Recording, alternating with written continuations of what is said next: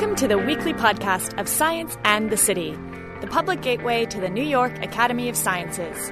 Online at scienceandthecity.org. Today is Friday, July 18th, 2008. I'm Alana Rangi.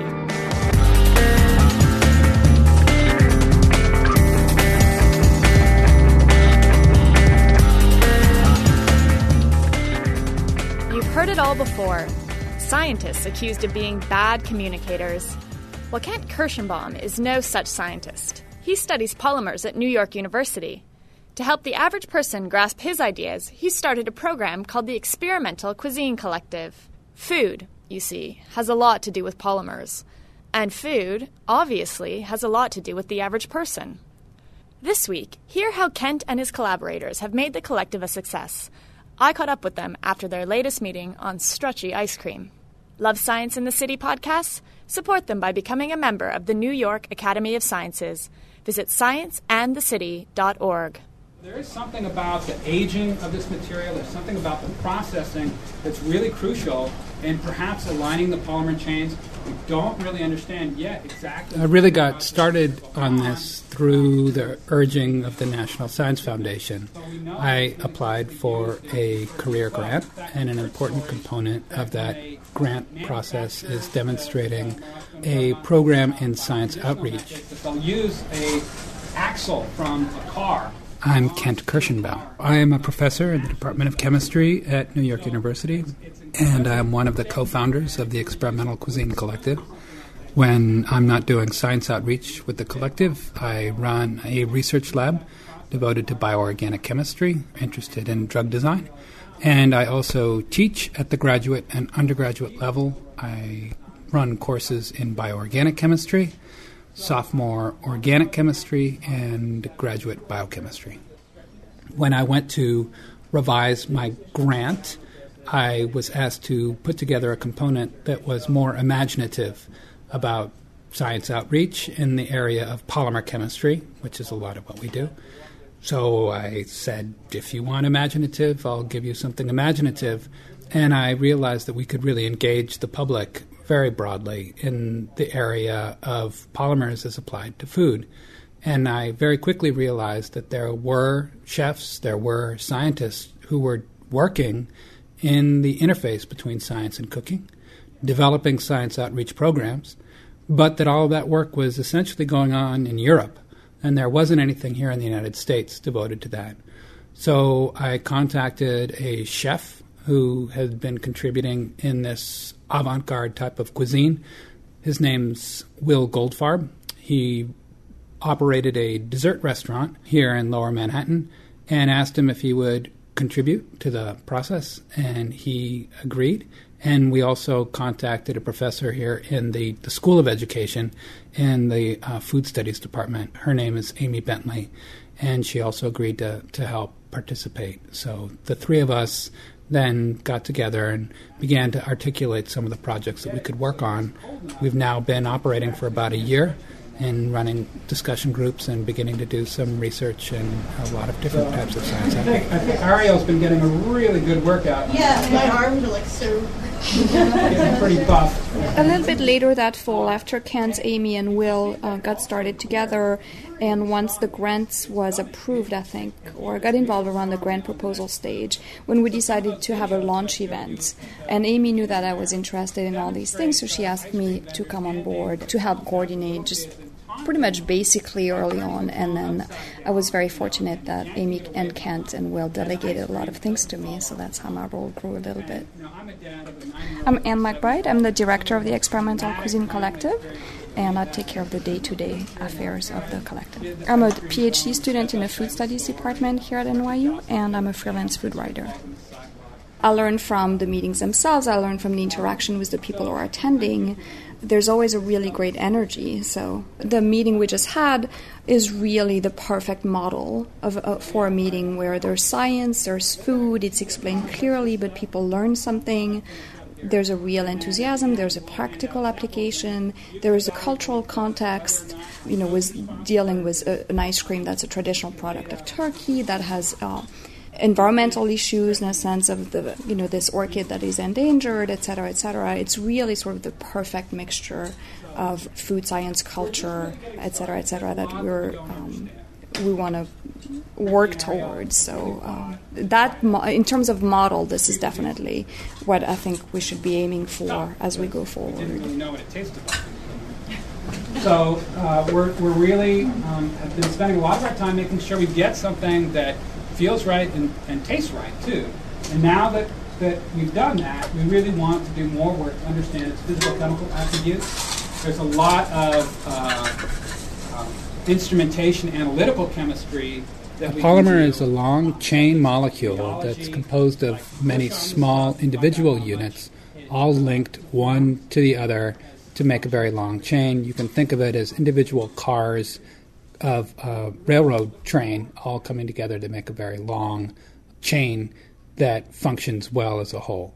And there are many important polymer molecules, both in synthetic chemistry, all types of different plastics, but there are also a whole lot of really important polymer chain molecules that exist in biological systems.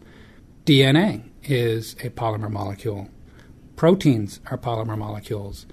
And as a result, when I began to think about, well, how am I going to get individual people who don't normally think about molecules excited about polymers, it wasn't going to be by talking to them about polyurethane. It wasn't going to be talking to them about, non-stick surfaces or just general bulk polymers. I realized that I could really get people to pay attention by talking about the types of interesting polymer molecules that were in their food. What exactly happens when you scramble and cook an egg? What is going on at the level of the individual molecules when you do that? What would it mean to uncook an egg? How could you think about doing that? That these are questions that on the one hand are really complex and rich from a scientific level, and on the other hand are so immediate for people to grasp because people deal with cooking eggs every day. Hi, my name's Will Goldfarb. You're joining me here at Picnic in the Battery Bosque, part of the Battery Conservancy's downtown renovation project here on the water, watching the streams and streams of tourists coming from Ellis Island to eat our sandwiches at Picnic. I was approached by Kent when I was working at Room for Dessert. I think I was probably cleaning the door arch or something. And Kent came in and was talking about doing a program with the university, trickling down to the schools, and I just said, this is exactly what I'm looking for, so whatever we can do, let's do it. Got together, we were able to organize a really great opening ceremony. I had Hervé Thies come over from France, and we had Wiley do a speech and discussing what he's doing at WD50. Florence Fabricant moderated a panel. We really had a great opening blast, and we've sort of been able to maintain our momentum since then by having great programming. I mean, Kent and Amy and Anne really making sure we have content and making sure we're still relevant and interesting, and our feedback just gets better and better, our lists get better and better, and our everything. It's really it's been really great. Imagine you have some children who have high cholesterol levels, very might be difficult to get them to take medication. Getting children to comply with pharmaceutical regimens can be difficult. Imagine, giving kids ice cream to control their cholesterol levels. That would be an aphrodisiac for the adults. I told you that it's referred to as fox testicle ice cream. In fact, it has a reputation for enhancing virility. If you think that what goes on in your kitchen is simple, you are really mistaken. That a lot of what happens when you make ice cream, for example, is incredibly complex. That if you begin to pay attention to what the components are on the molecular level, what all the different components are on the microscopic level, the fat globules, the ice crystals, how to control ice crystals, it's just amazingly complex, which is on the one hand daunting, and on the other hand really gives us a great opportunity to think really deeply about it. And another thing that I realize is that we can really make a contribution to people who are trying to do simple and interesting things like make a hard-boiled egg in just the right way, or to cook fish so that they don't have to worry about whether or not it's going to be mushy. And a lot of what is going on now in kitchens has to do with precision and reproducibility. A lot of chefs are becoming really excited about the opportunities to control temperatures very precisely, and I think this is where we can really contribute our background in scientific research in a precise and reproducible way about going about doing investigations. And so that's been really interesting to observe as well.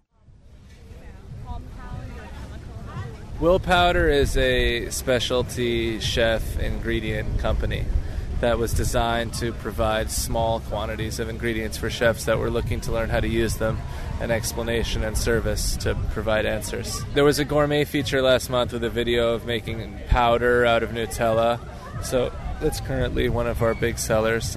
Well, we make our own Nutella by grinding hazelnut praline, chocolate, and butter, and then we convert that into powder by mixing a tapioca maltodextrin, which is a tapioca modified starch which absorbs the moisture in the oil, so it turns greasy things into powdery things. Right now I'm having the best results using VersaWhip, which is a soy-based protein, which allows you to make mousses out of juices with a really fine texture, like a replacement for a traditional gelatin and egg white. So it's able to make vegan-friendly mousses. It's a very varied audience. We have chefs, scientists, students, writers, editors, university professors. And from students, we have everything from high school students to PhD students. So there's really a very wide mixture of experience, of knowledge, of curiosity, of even cooking skills, whatever. I don't know, it really brings a great balance to the type of questions that come up, because everyone has a different experience that they bring to the table when they ask questions. It makes for a good discussion. And we're actually more interested in very engaged audiences than in large audiences. We're not really interested in having 300 people attend meetings if no one will ask questions. We'd rather have 30 to 40 people who are really into it, have whatever background, whatever interest. A lot of people come out of the woodwork with interesting questions of background. Like, today there were Turkish people who had experience with that. There's always someone who was a chemistry major at some point but dropped out, or just all this mixture of people that make for a really, really interesting group. With liquid nitrogen. And in fact, I think we can take a much deeper look at this controversy and realize that, we don't have to say, well, are there chemicals in my food? There are always chemicals in your food. It's just a matter of what chemicals are present. You definitely don't want to dumb things down. And actually in my grant to the National Science Foundation, I said that my objective was not to sugarcoat chemistry. That's not what we're trying to do. I'm showing people figures, data, right from, peer-reviewed journal articles.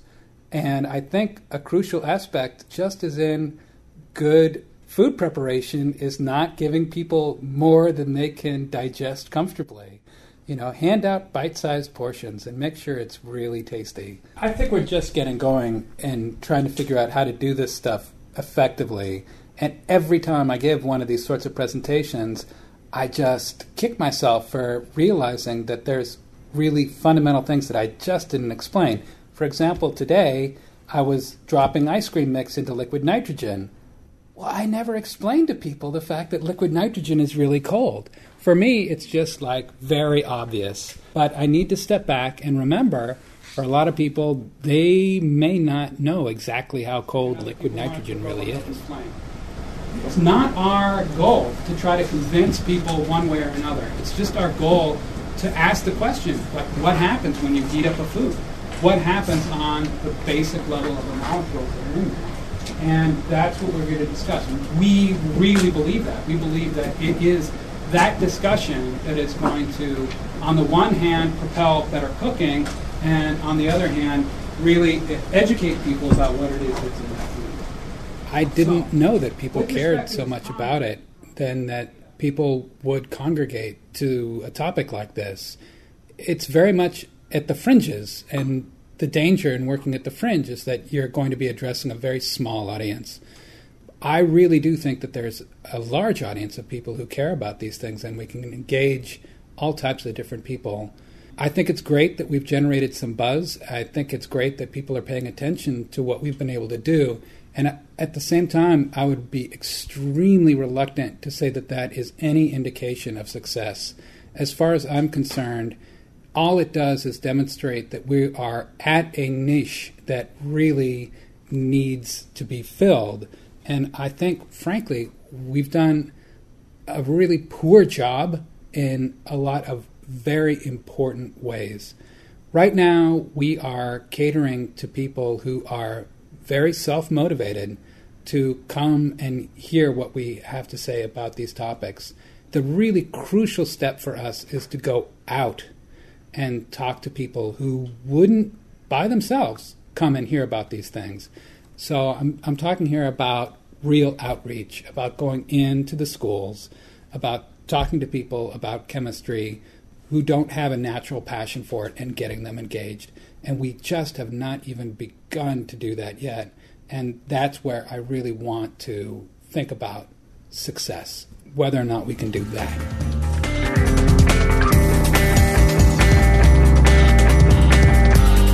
Thanks for listening. Love what you hear on Science in the City podcast? Support them by becoming a member of the New York Academy of Sciences. Visit scienceandthecity.org and click Join NIAS. Did you know you can subscribe to Science in the City podcast on iTunes and get our newest story downloaded every week automatically to your iTunes library? Search Science and the City in your iTunes search bar. Have questions or comments about our show? We'd love your feedback. Send us an email at scienceandthecity@nyas.org.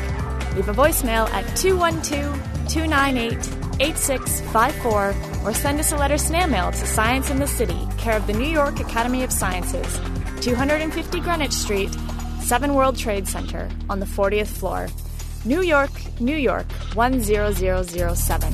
See you next week.